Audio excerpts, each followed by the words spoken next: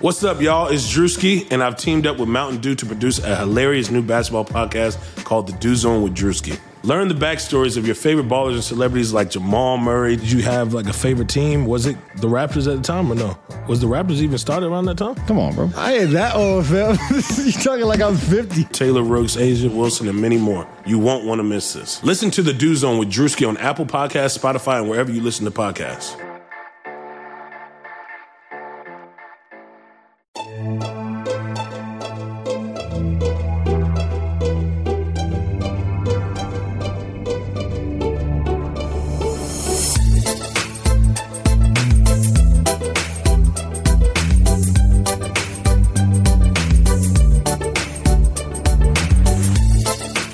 Hey there, Knicks fans. How you doing? It's your boy, Jonathan Macri, with you for another episode of the Knicks Film School podcast with my co-host, the one and only Jeremy Cohen. Jeremy, happy Sunday to you. Happy Sunday to you, John. I just am noticing your Cary Grant, Ingrid Bergman poster in the background.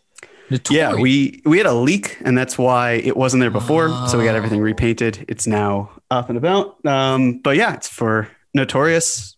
My dad loves it. I think I don't love the movie quite as much. It's not my favorite Hitchcock, but the artwork is really cool. I'd say my favorite's Rear Window, personally. I don't know that I feel comfortable naming a favorite Hitchcock on the spot. If forced, I would probably pick Rear Window too. Vertigo. I mean, how do you go against Vertigo? I'm not a huge fan of Vertigo, really? Honestly. Yeah, there's something about, I maybe have to rewatch it, but something about the pace. It just feels very slow to me. I'd rewatch. Well, I don't know how long it's been, but I'd rewatch it. It's an oldie but a goodie. I mean, they're all oldies. I don't know if you could see, for anyone listening at home, check us out on YouTube, because you could now see the fact that, because my wife, she watched something I did, and she's like, it looks like you're recording from in a broom closet. And I said, that's because it's our mudroom.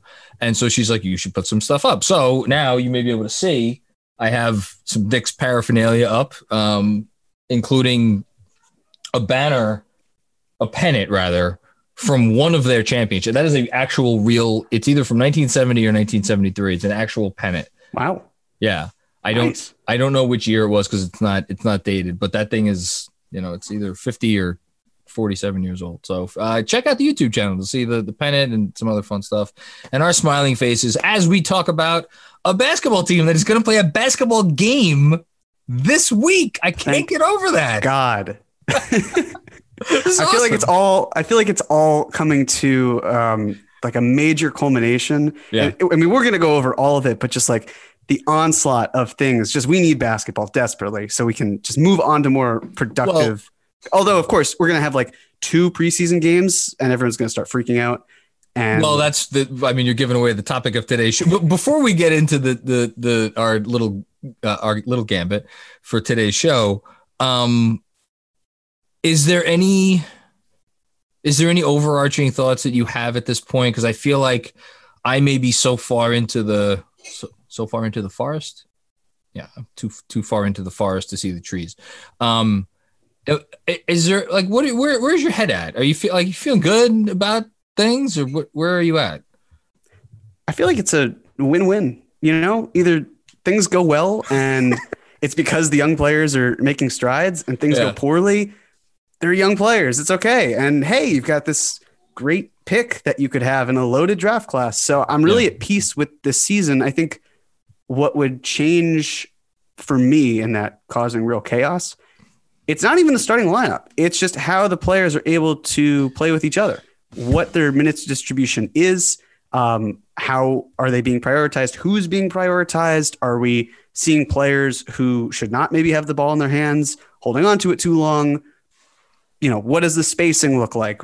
What schematically, how are things going? So that, I don't. Can I draw a quick distinction between two things you just said? Because you just said 2 different things and you put them together, and I feel like they're worthy of separating out into 2. One of them was, are the young players playing, are more vets playing? And then the other thing you said is, is the ball in the hands of the people who matter, and are the wrong guys like hogging the ball like too much? Essentially, I'm paraphrasing what you said. if there are 10 guys out there and they're playing basketball the way it should be played, I'm not sure I have it in me to raise a hell about who those 10 guys are. If they're playing a brand of basketball that is and we know, we're Knicks fans, we know what proper basketball looks like, and it's been a long time since we've seen it around here. If we see this year's version of Bobby Portis doing 18 jab steps from 18 feet out, and then and then like doing a fadeaway long two, like that's the shit that's going to drive me up. So I just want to draw a quick distinction between those two things that you said before we move on. Yeah, and it's absolutely true. And it's going to be interesting because I don't see that Bobby Portis type necessarily on the roster. I mean, maybe it's neither do I. Maybe it's in the form of Austin Rivers, but I mean, is he really going to though? I doubt was it. Is he really going to pull that shit? Like, I think he'll have a couple great games, and other than that, it'll just be he's like maybe averaging 10 off the bench, and maybe it'll be a subtle 10 as well. But he's not going to be a focal point in the way that I felt like Portis established himself as. Yeah, and also like, don't ever let anybody tell you that the money doesn't matter here. The fact that Julius Randle made $18 million last year and Marcus Morris and Bobby Portis each made $15 million last year. I love the cat in the background. It's the best thing. Watch us on YouTube so you can see Jeremy's cat sticking his butt like. Yeah, it's just her ass. It's ass and tail. There's not. You can't. As we talk about Bobby Portis and Marcus Morris and Julius Randle, how appropriate talking about a cat's ass. I'm sorry. Like those guys all made like clearly by far the most money on the team. And I think that added to their sense of entitlement. Oh, in addition to the fact that there was no accountability anywhere, because if the coach wasn't already on thin ice before the season started, he lost all credibility after, that 10-game press conference. And then they were playing for an interim from that point on. So it's like, Austin Rivers and his 3.33, is it descending? I think it's descending, it is. Right? Yeah. So whatever. His $3.5 million salary this year, I don't think he's walking in there with the swag that's going to allow him to do that kind of stuff. So that's good. We have that to look forward to, or not to look forward to, I guess. All right. So we're going to do our I'll paraphrase this. You said it very well. It feels like it's time. We need to play some basketball because shit's getting crazy out there. And I've taken a step a little bit away from Twitter over the last week. I don't know if you've done the same, because man, some of the gunfights out there by the OK Corral is just, I'm not properly equipped to get, and I don't want to get involved. People are already starting to lose their shit, and we haven't played preseason. It's just like the grand finale of fireworks. Yeah, it's not what I want right now. Maybe if you're listening, it's what you want, and God bless you if you have the time and the energy and the strength to engage in these sorts of discussions. So with that in mind, we are going to go through our we're going to go through some DEF CON rankings and highlight some things that people have been getting upset about over the last week or couple of weeks or whatever it's been. And say, okay, if this happens on whether it's the first preseason game or like over the course of the preseason or opening night or whatever, like where is the level of emergency? And before I start this, I have made this mistake before.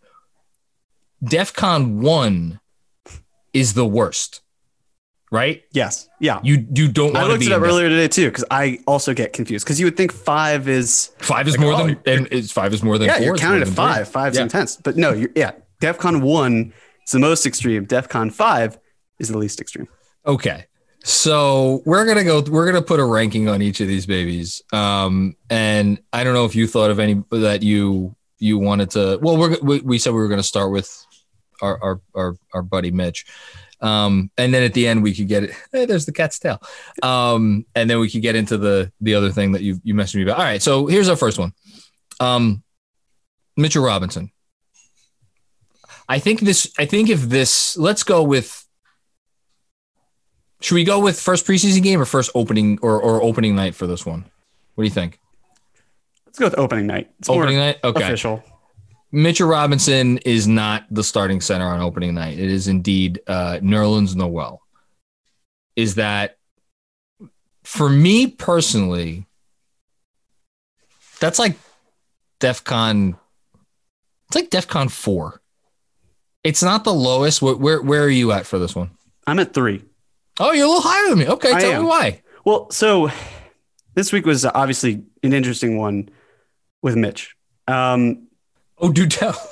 It's such a fascinating situation because when you look at Mitchell Robinson, I think any player that goes through 6 agents in 3 years, if you're not at least raising an eyebrow, your head's in the sand. That's a concerning factor.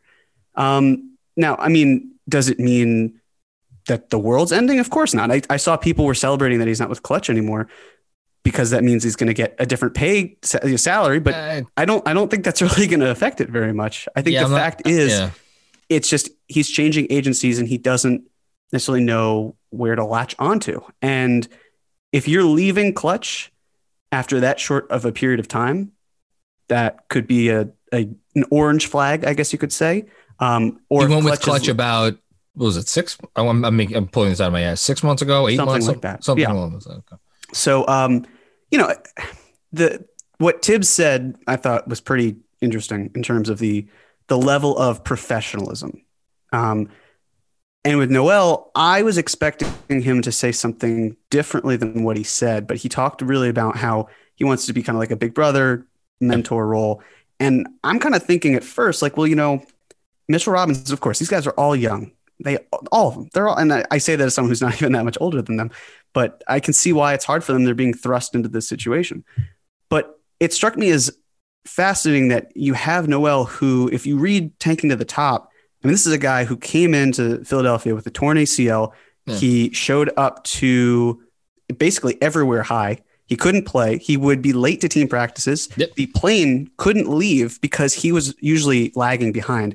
And he learned from it. And he also, I was about to say, he's clearly been humbled by that. And a big reason why he was humbled was because of the fact that he turned down, I think it was like a 4-year, $70 million contract. Yes, he did. That the Mavericks offered. And then he went to Clutch.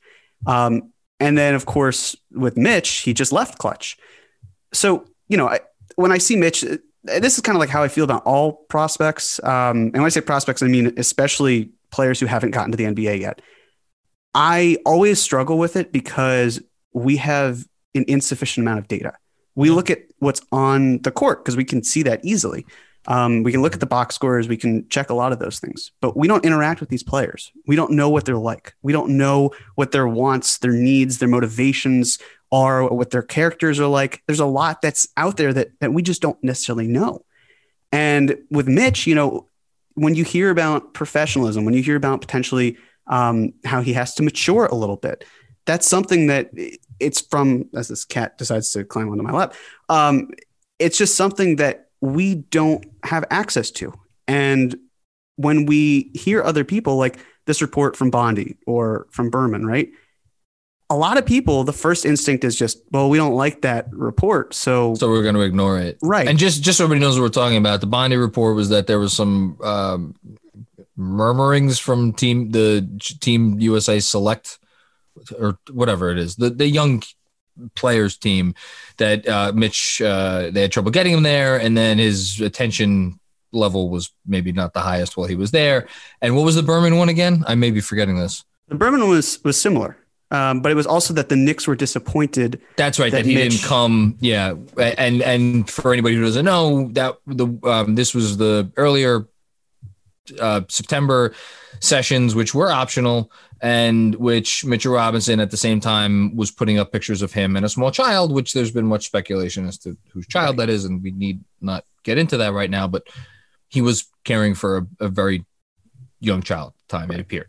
So we'll just leave it at that. Yeah. And I think the thing about those reports, it's tough, right? Because if they had reported the thing about Team USA at the time, people would have probably thought, oh, well, that's just these guys trying to stir up some shit. And now if they post it, it's like, well, why didn't you post it before? Because it's just not relevant. There's never really a good time to post something like that, especially because it's not something that we as fans may want to hear.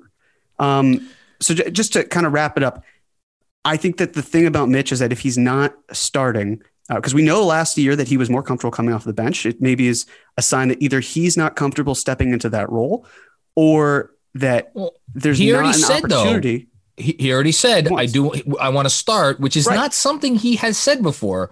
Right. So I think that's notable. Sure, it absolutely is. But again, it's the sort of thing where maybe it's to also light a fire under him. Like, if you really want this, fight for it. So again, that's why I think 3 is more appropriate for me, because you're not at a DEFCON 1 of, oh my God, I can't believe Mitchell Robinson's not starting. But you're also at a 5, which is that, well, if he's still getting significant minutes, and if he still has this opportunity to try to knock Noel out of that spot, then that's something to consider. Yeah, I think we're both right. Here's what I'll say. 2 things real quick on the court. Given how slowly Mitchell Robinson has started each of the last 2 years, this is now becoming a trend. It would not surprise me if Tom Thibodeau looked at the 2 of them, him and Noel, and deemed Noel the guy that gave them a better chance to win on opening night. And if that's what Tibbs thinks, then you know what? It's the type of thing you can make an argument about, but it is not a type of thing that on its face is like flat out wrong, because then you get into the issue of like, oh, so the coach is going to play the guy that hasn't earned it because he has a certain role within the organization. Like, there are times when you could do that and there are times when you cannot do that. And I don't think where the Knicks are at right now, new coach, new regime, the whole thing, trying to instill some kind of ethos in the organization that mean a damn, because God knows they haven't done that in a while. The notion of like starting the guy that deserves it is something that I personally am getting behind. So then it becomes to, well, why am I at DEFCON, what was I at? 4, as opposed to the lowest level, which is 5. And it's because Mitch hasn't really taken that step forward that maybe we would have wanted him to take by now. And B, the stuff you talked about. And, you know, God, it's tough because I'll say this. Mitch is not a bad, I can't call him a guy because he's not a guy, he's a kid. And that's what it comes down to. He is a child. And I don't mean that as an insult. I just mean that anyone who's ever spent 5 minutes around the guy knows he is an immature sort. Not in the sense that he's immature and that he's lazy or he shows up late or like he'll pout, or he's just like, he's immature in the way, like, you know, go find a teenage boy. Like, great. Congratulations. You've met Mitchell Robinson. And so I think a lot of the stuff, the agent stuff, you know, who is making these decisions for him. And, you know, we don't need to get into that. I've kind of hinted at that in the newsletter recently, and I'll be writing about it today a little bit. It's just, he needs to get that shit sorted out at some point. And that is important. And if he still does not have that shit sorted out right now, that is slightly worrying. Especially if it could influence the way he goes about his business. I tend to think though that one is not influencing the other. I think highly enough of him to think that he will keep the focus where it needs to be on the court. Not to say that he does not have areas of growth there. He does, but I think those are separate. Yeah. And just to be clear, for me, it's not necessarily even about the money. Because when you look at the free agent class and what's out there, the money's going to take care of itself no matter who his agent is. For me, it's more about, the reality is that he has about 40 games to prove that he can be here on a long-term contract. Again, not the money. It's the fact of working with Kenny Payne, Tibbs, being in the building, all of these guys, seeing what they're able to see. And, you know, I don't want to turn this into should we consider trading Mitch or not? Because again, when I wrote about it, we're not having that discussion. Right. It was a very different conversation, but this is now like, okay, well, it's not at some point that he has to start maturing. It's now. And Tibbs seemed very clear about that in terms of what he was talking about. And I think that's okay. I think there's a level of good pressure and bad pressure. And I think that what Tibbs is saying can be good pressure. It's getting someone like Mitch to start thinking about his long-term future and what is at stake and how he can grow. And they've supported him and brought in a guy like Kenny Payne to help with that. It's more the concern of, if something drastic happens, is that necessarily on Mitch? Is it on the people around him? Is it on everyone? Yeah, but we'll find out. But at this point, I'm not even sure. It's like you sometimes situations in life get to a point where you take the situation as it is and you don't necessarily pay as much attention to figuring out the reasons for it. You just have to, and they are on the verge of either making a very significant investment in a position which we have talked ad nauseum on this program about may not be wise to make in the modern NBA unless you have a special guy. And we got into all the same arguments on Twitter, speaking of stepping away from the ledge, over the summer about this stuff when, people would come at us and be like, he has the potential to be special and be this and that. Well, guess what? We're here. This is the year to show it. If he doesn't show it this year, then it's like, okay. And then all of a sudden you get into some really dangerous territory, because if you don't want to extend him, then the clock really starts ticking as to, okay, well, am I looking to move him? What can I get for him? If teams know that I'm mentioning his name, aren't they going to get so it gets into a whole host of things, and it would be just a lot simpler if he got his shit together and look like Hopefully the guy. And look like the guy that we know he can be. Okay.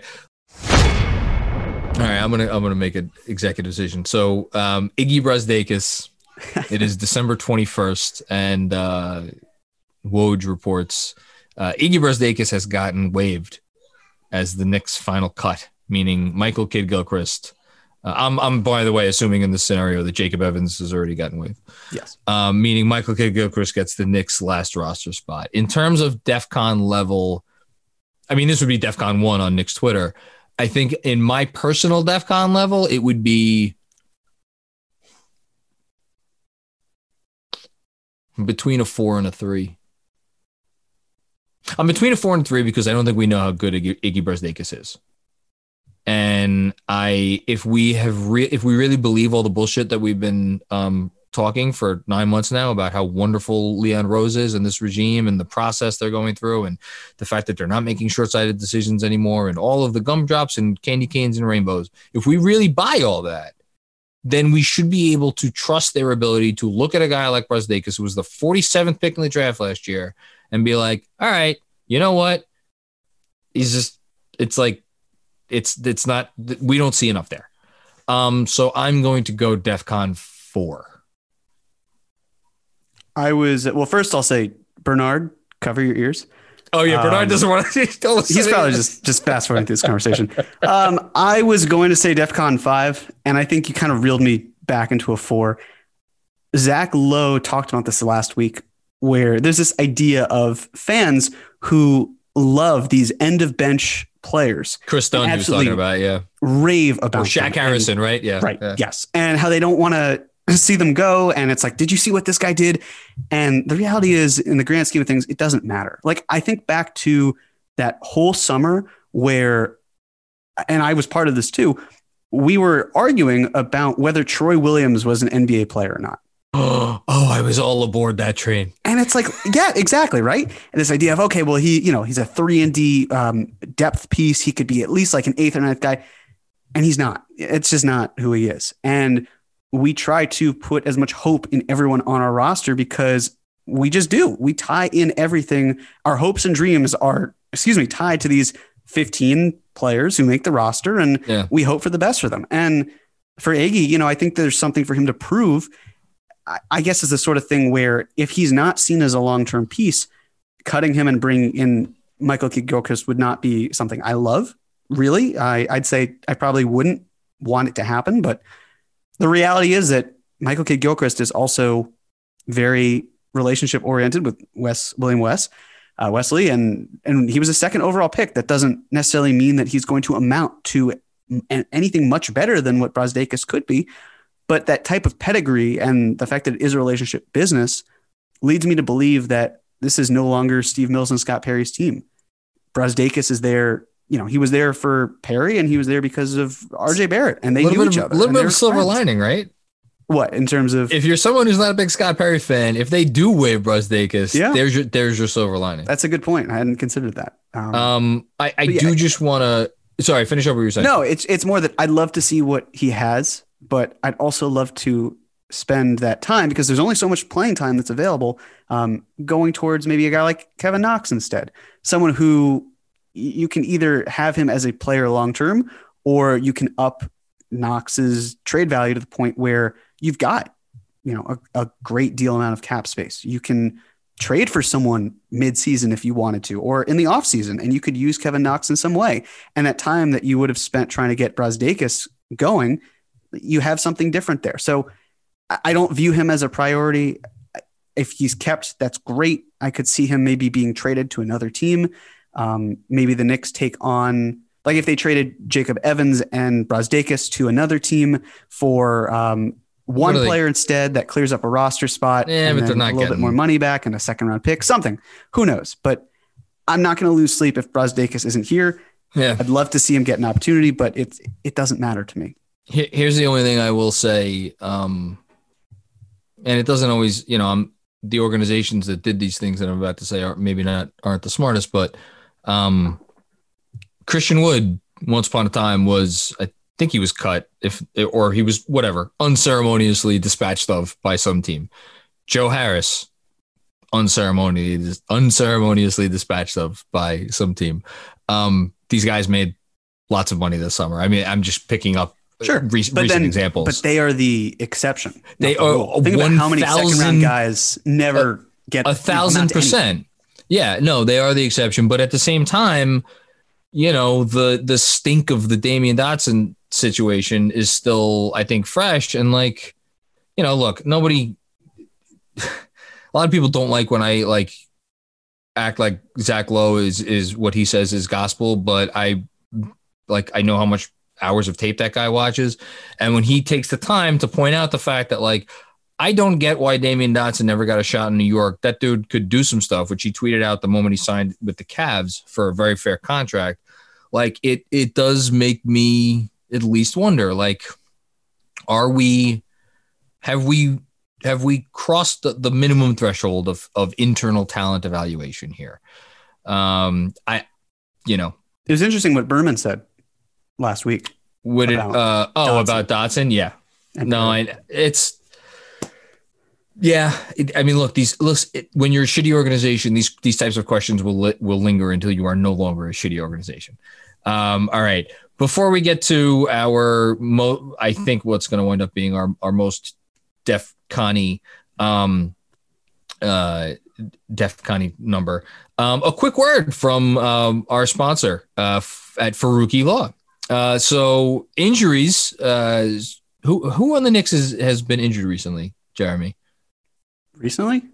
Has anybody on the Knicks been injured recently? I mean, it's been so long that I can't even remember. I mean, Peyton was hurt. Alfred Payton. And that was destructive. Yeah. So they're part of sports. But if a Knick gets hurt, much like Alfred Payton did, they recover. And he did, and he came back, he played pretty well. But when one of us is injured because of someone else's negligence, it could be a life-changing event. And when that happens, you want a strong legal team fighting for you to make sure you receive full compensation for your injuries. You want to be able to call your legal team whenever you want. You don't want to be a file on a shelf with hundreds of others. And you don't want your lawyers to be afraid to go to court. The legal team at Faruqi and Faruqi gives every client their personal cell phone number to call 24/7, limits the number of clients they represent at one time, and has a long track record of taking on insurance companies, corporations, and the government in court and winning. And while prior results do not guarantee a similar outcome, you could learn more about Faruqi and Faruqi by going to nylegalteam.com. Again, nylegalteam.com. Go check out everything on Faruqi and Faruqi's website. One last time, nylegalteam.com. I hope you don't have to visit any personal injury websites anytime soon, Jeremy. Yeah, me neither. Especially because I'm basically in my home constantly. I mean, you look so healthy. Well, thank you. But but you never know. It's true. Okay, let's get to it. I think we could make this one first preseason game. Frank does not get off the bench. And I think it depends on is he running a 10-man rotation? Does he get 11 guys into the game and Frank doesn't get off? Does he get 12 guys into the game and Frank doesn't get off the bench? So I think the DEF-CON level changes.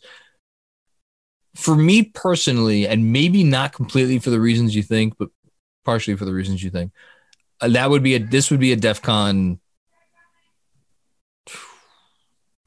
This would be a DEF-CON 2 for me. Where are you at?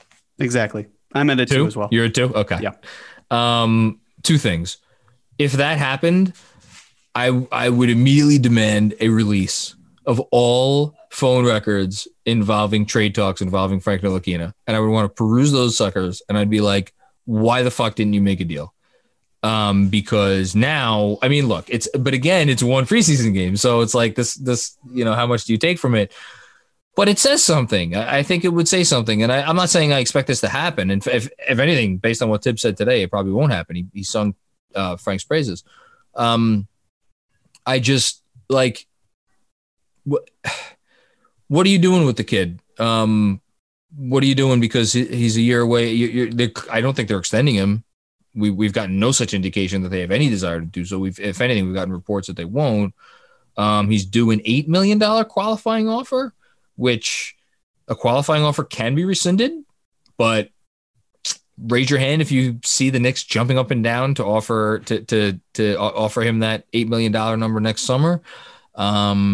So I don't know. It would call for me into question a lot of the thought process behind the scenes. Not to mention the fact that, yes, I still believe Frank Ntilikina can help a basketball team, and he deserves a shot to be able to do that. So that's where I'm at. I agree wholeheartedly. Again, it's one preseason game. We'll see. But if he's running 10 players out there and Frank's not one of them, then that's definitely a head scratcher. I don't expect him to necessarily play on ball, but I don't either. Yeah. Right. Well, yes, for sure. But if you're running Dennis Smith Jr. and Elfrid Payton at the 1, and you're not giving Frank any opportunity, I understand that maybe the organization prefers him as an off-ball threat, but you got to at least give him the opportunity to show you that that's the situation in a new system under Tom Thibodeau. So I'd be a little bit concerned why he's not able to get that type of burn, especially because if you're starting Payton, I would sincerely hope you're not also starting Julius Randle. And if you're starting Dennis Smith Jr., if it's an effort to try to raise his trade value, okay. I mean, so what? Maybe you get a second round pick instead of just like trading him for matching salary at the deadline or letting him go at the end of the year. It doesn't have an effect. I think that if Dennis Smith Jr. wows the team in practice and in preseason and shows that he's a clear cut and better player, he deserves the opportunity to start. Will it happen? I'm very, very skeptical that it does. So for Frank, though, you want him to at least have that opportunity. And if he's being buried on the bench again, only just one preseason game, meaningless, but it's the message. It's the fact of I've been here for 4 coaches in 4 years. I've seen countless regime changes. I'm still standing. Why am I not getting the opportunity on the first game in 9 months to at least do what I can do? Here or somewhere else? Right. Yeah. Oh, man. I just, if they don't make a trade, Robinson's going to play. Noel's going to play. Randall's going to play. Toppin's going to play. RJ's going to play. Austin Rivers is going to play.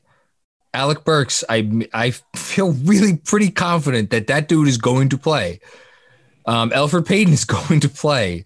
That leaves 2 spots. And if you don't think they're going to work in Frank on ball, and you think Dennis Smith Jr. is going to be the backup point guard on this team, which I think, or starter, I think both of us are inclined to say that's a good possibility, then it's like, all right, so you got Knox, you got Frank, you got Quickly, to say nothing of Brazdeikis and Reggie Bullock, we didn't even mention. I really do wonder if the Knicks will do something in terms of packaging Evans and another player for someone in an effort to clear a roster spot and get some sort of compensation back. But we'll see, they've got to trim it somehow. I'd rather not see them just cut Jacob Evans, not because I believe in him. And I doubt that they believe in him too, because they've got, they have point guards and they just signed Jared Harper to a 2-way. But then we also haven't talked about Miles Powell. That's an intriguing option for them to try to hang on to. But they could put him in the G League. Yes. Where he could still sign anywhere. Yes. Which is why I was a little skeptical is not the right word. I was a little surprised to see Theo Pinson get a two-way, yeah. versus someone like Miles Powell. But well, again, you never know. Is Powell CAA? I bet he is. Yeah, do you think he's going to be, if let's assume Tibbs plays a 10-man rotation, I'd forget about the first all the preseason games. Do you think Frank's part of the rotation? I do. Yeah. You do? Okay. Yeah. Tibbs is so hard to read because it feels like he will never wax poetic about players. Maybe he'll talk about their ethic, their work ethic, how they're progressing, but he'll never say like, "Oh, this is what I love about him." Maybe in past stops he has done that, but it feels like with this team he's been a lot more subtle in terms of his praise. Today, I believe he said Frank's a very, very good player, something along those lines. Two varies. Right. I heard it myself. That's something important. I think that he's going to give him that opportunity because he sees the effort that's there and he wants to, whether it's inflating it for the trade value or just because he feels that he'll benefit the team, who knows? But I would be surprised if Frank's not a part of the rotation. I guess it's more the role that he's in and the fact that his minutes per game have been dropping every single year, that I'm just curious how he plays into things versus if he plays or how long he plays. No, that's fair. It's going to be interesting. Okay. Next is one I think we'll both be pretty low on, but I did want to mention it because I have a feeling some people are going to lose their shit over this when it happens. Because if it's Randall's here, it's going to happen, which is Toppin not starting. So if Randall's here, this is not even a DEFCON 5 for me. This is not DEFCON. I quite frankly won't care because I feel like there's actually more risk in, and you may feel differently about this because I know, you have this notion of Peyton and Randall starting together, and I get that. But again, the roster we see on game 1 may not be the roster we see on game 5 or game 10. Like I have a feeling moves are going to be made freely throughout the season. Anyway, I think the waves that could be caused by benching Julius Randle for a rookie, in a locker room that you're just kind of setting the groundwork and whatnot. I mean, who knows? Maybe that's like Tibbs is like opening salvo. Like, this is my, whatever now, bitch. I don't know, but it'd be interesting. But I personally wouldn't care. Where would you be? I think I'd be around a 3. Really? That high? Maybe. I'm surprised.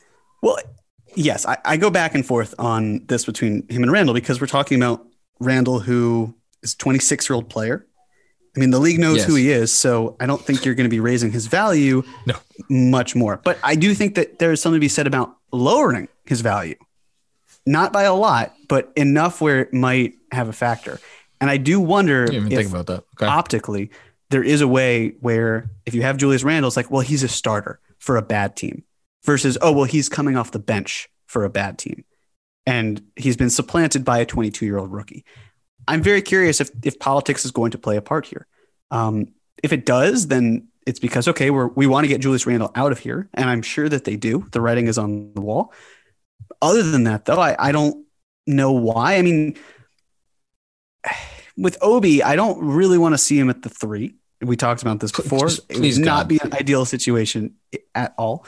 But these things also tend to work themselves out in a lot of ways. I mean, I'm still expecting Alonzo Trier to be the starting point guard on the first game of the year. So you never know. But with he was the starting 2.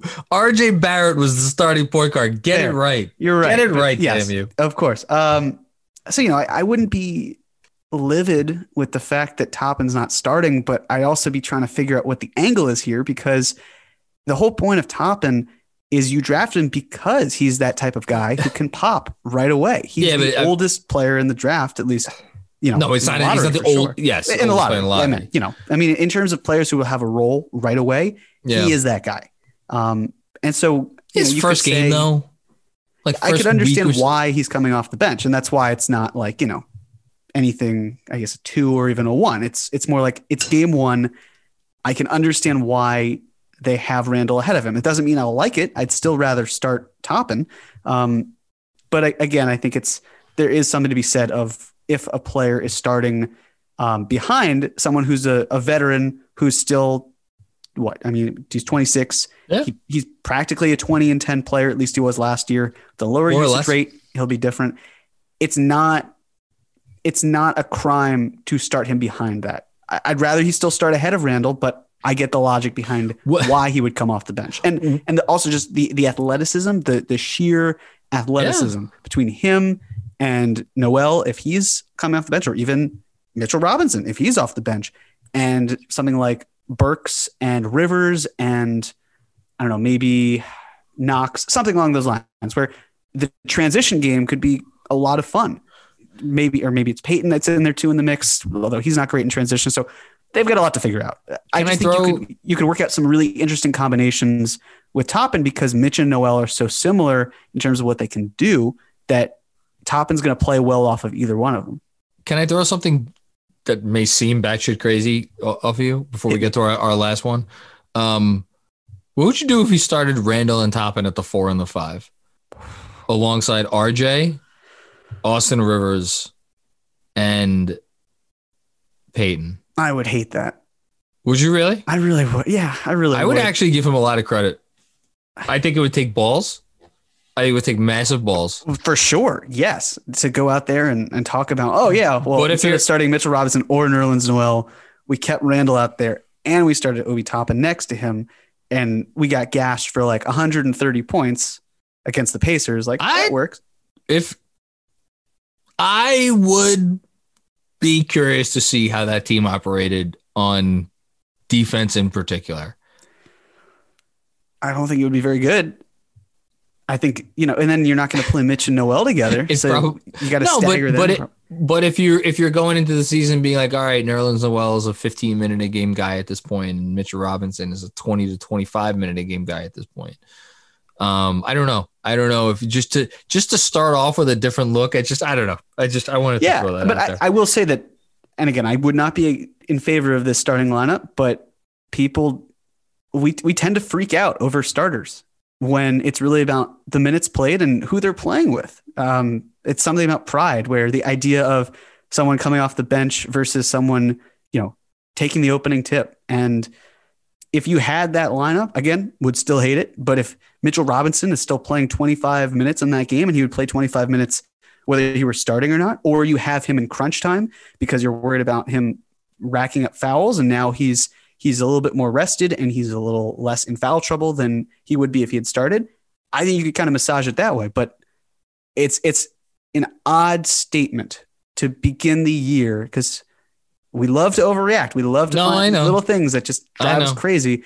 I can just see people on Twitter right now, and it would be Nick's, you know what Nick's Twitter wants, right? Nick's Twitter wants Frank, RJ, Mitch, Obi, and I guess Knox, but probably throw a few different. Or how about this?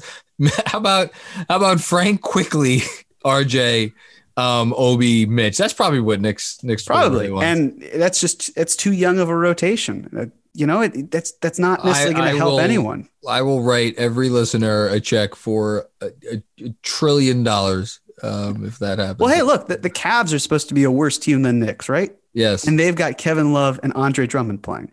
And Colin Sexton is probably better suited as a sixth man, and he's in his third year. That's harsh. That's very harsh. But they're supposed to be a worse team, and they still have two veterans in the starting lineup. So making it where it's a couple, veterans with three players who are on their first, rookie contract, or the first contract, that's okay. That's fine.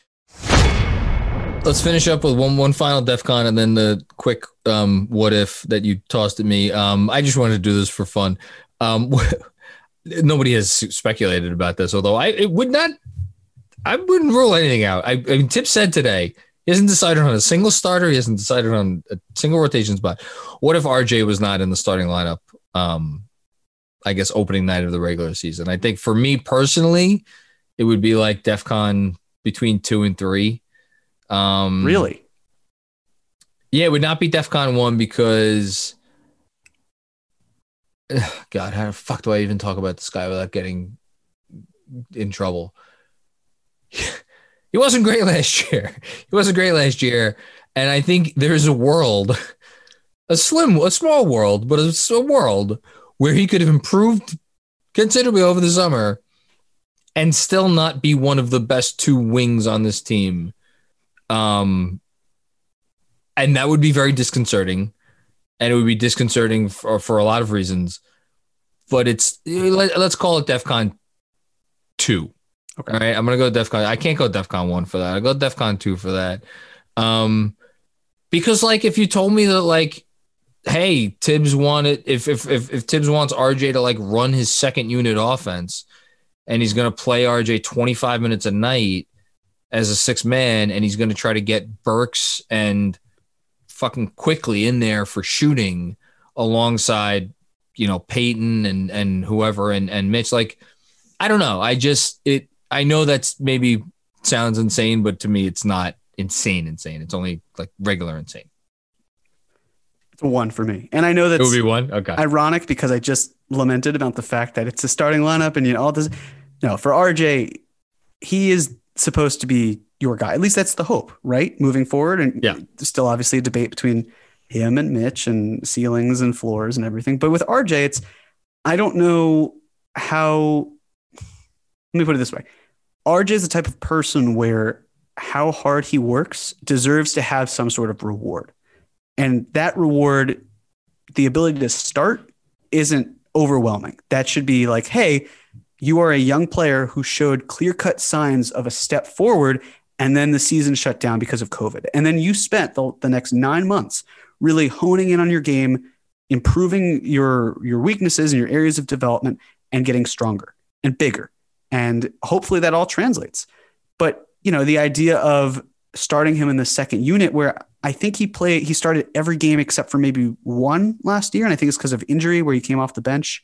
Like to me, he is a starter. And back from injury, he came off the bench. Right. And the message that you would be sending in that case, it's different from Mitch, right? Because there's still that weird former draft pick pedigree. Yeah, but that's the thing is Mitch has been a much better player last year. Of course he has. But then you talk about, or at least what Tibbs is talking about with professionalism and maturity and all you're right. That. And you're right. It feels like an inverse ability to reward players because on one hand, you're saying Mitchell Robinson's got to be a better person. He's got to stand up and really show that he can be an NBA player and come to practice early and all these things. And then you've got RJ who's already doing all of that. Imagine if they started Dennis Smith Jr.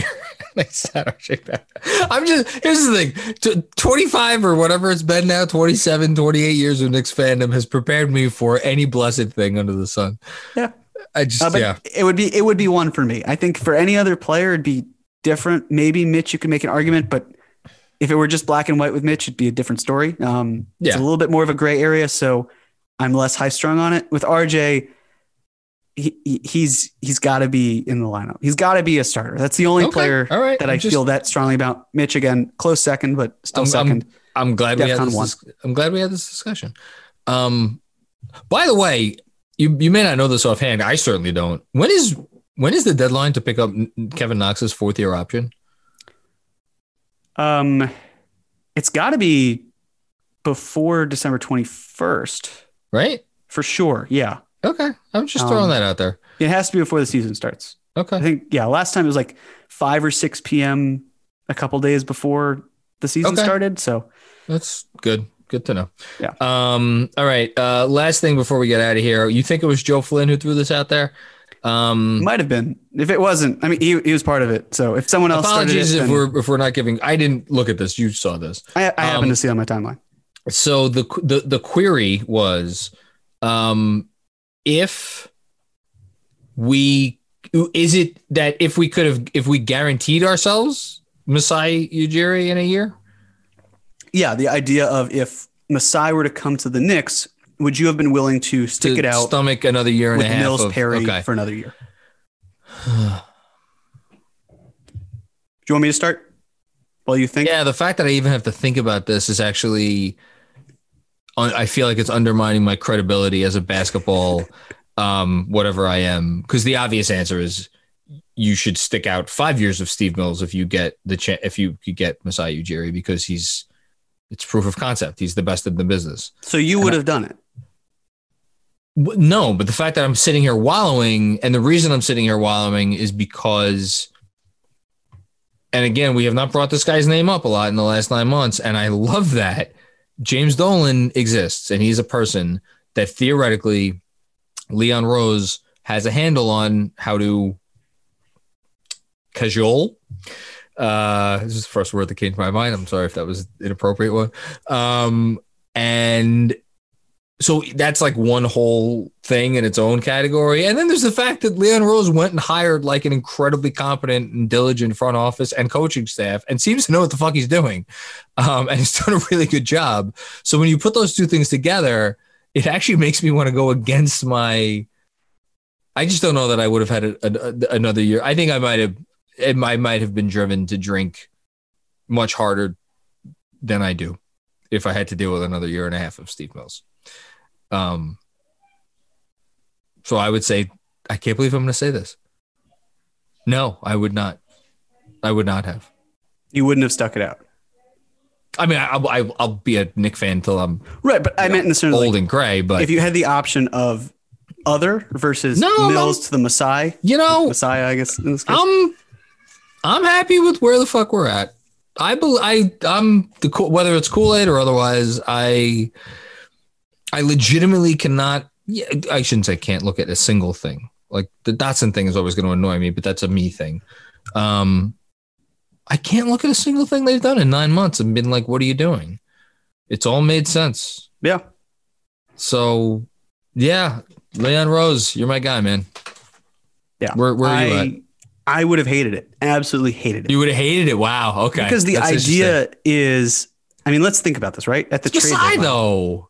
Of course it's Masai. But there are other executives that are out there. And I'll get to Leon in a second. I get it. He's great. And hey, this is coming from someone who even thought of, I would trade, 2 first round picks for Masai. Give away all the picks. Sure. But here's the thing in terms of Steve Mills.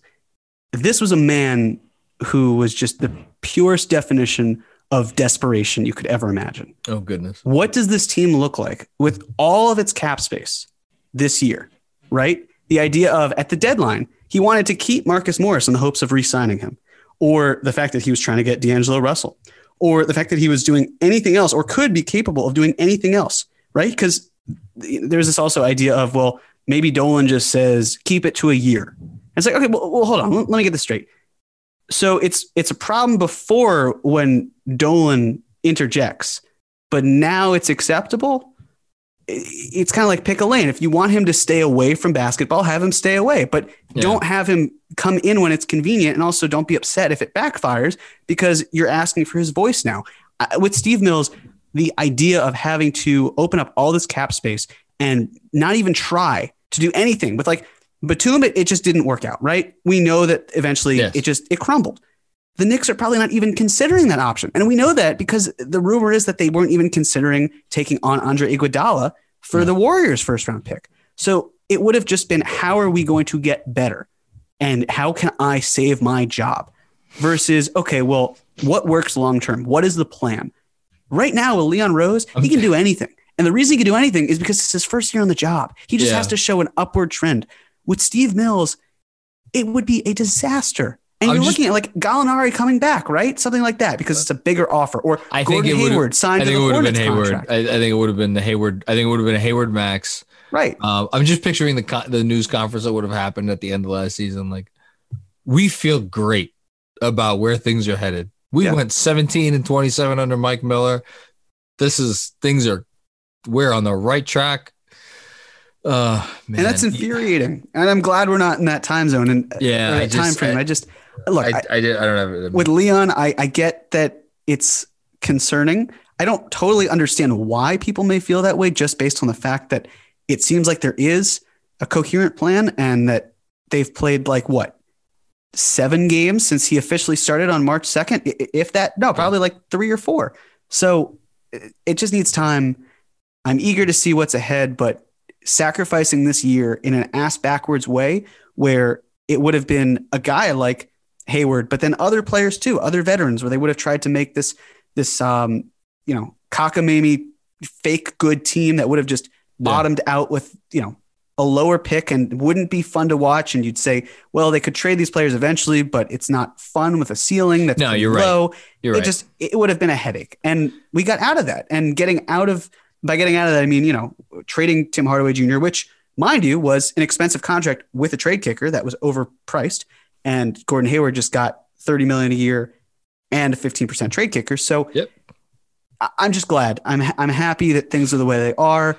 No, hopefully they're even brighter, but I don't think it's too much to ask about wanting something better than the Steve Mills agenda. You know what? With our luck, Mills would have been kept around, and we would have had it would have gotten fucked up because it always gets fucked up, and we would have had a great pick in the 2021 draft, and agents would have been climbing all over themselves to keep their clients away from this team. And now I could legitimately sit here and say, I think there's a real possibility of a world 7 months from now or 8 months from now, whatever the hell the draft is going to be, where agents are like, man, we could go to Cleveland or Detroit or Minnesota. Well, actually, no, not Minnesota because Golden State owns their pick. Probably not. No, it's top three. It could be Minnesota, whatever. Or we could go to the Knicks, who finally have their shit together. Not good yet, but they finally have their shit together. That's a real possibility now, and that's exciting to me. It's exciting to you, and fuck it, baby. Let's play a game. Let's play a game. Yes, that's what I'm talking about. Okay. Anything else before we get out of here from you? Yeah, just real quick. Well, for starters, I know a lot of you have been showing your Spotify Wrapped. And oh my God, I wanted to open the show with this. Continue. Yeah, it's been. I'll speak on behalf of John because I'm sure you are feeling the same way. But just feeling very grateful, guys. Thank you. It means a lot. We really love the fact that you are tuning in and listening to the work we're able to do. It's great. This year has been hard for so many people, obviously. I know that with the holidays being here and Thanksgiving just happening, I'm sure this can be a very difficult time. Personally, just if I'm being honest, my grandfather was just diagnosed with COVID, and I'm certainly concerned. He's set to turn 96 this month, and I really hope he's able to make it to that. So this year, I haven't had the opportunity to say this, and I'm really happy games are about to start. We can have some fresh content in there, but truly, just with social media and this, you guys have meant a lot to us, especially to me. It's saved me in a lot of ways and given me something to think about. So thank you. I really appreciate it. I will say again what I said to you before, which is that now not only will my prayers and thoughts be with you, but I'm sure all of Knicks Nation.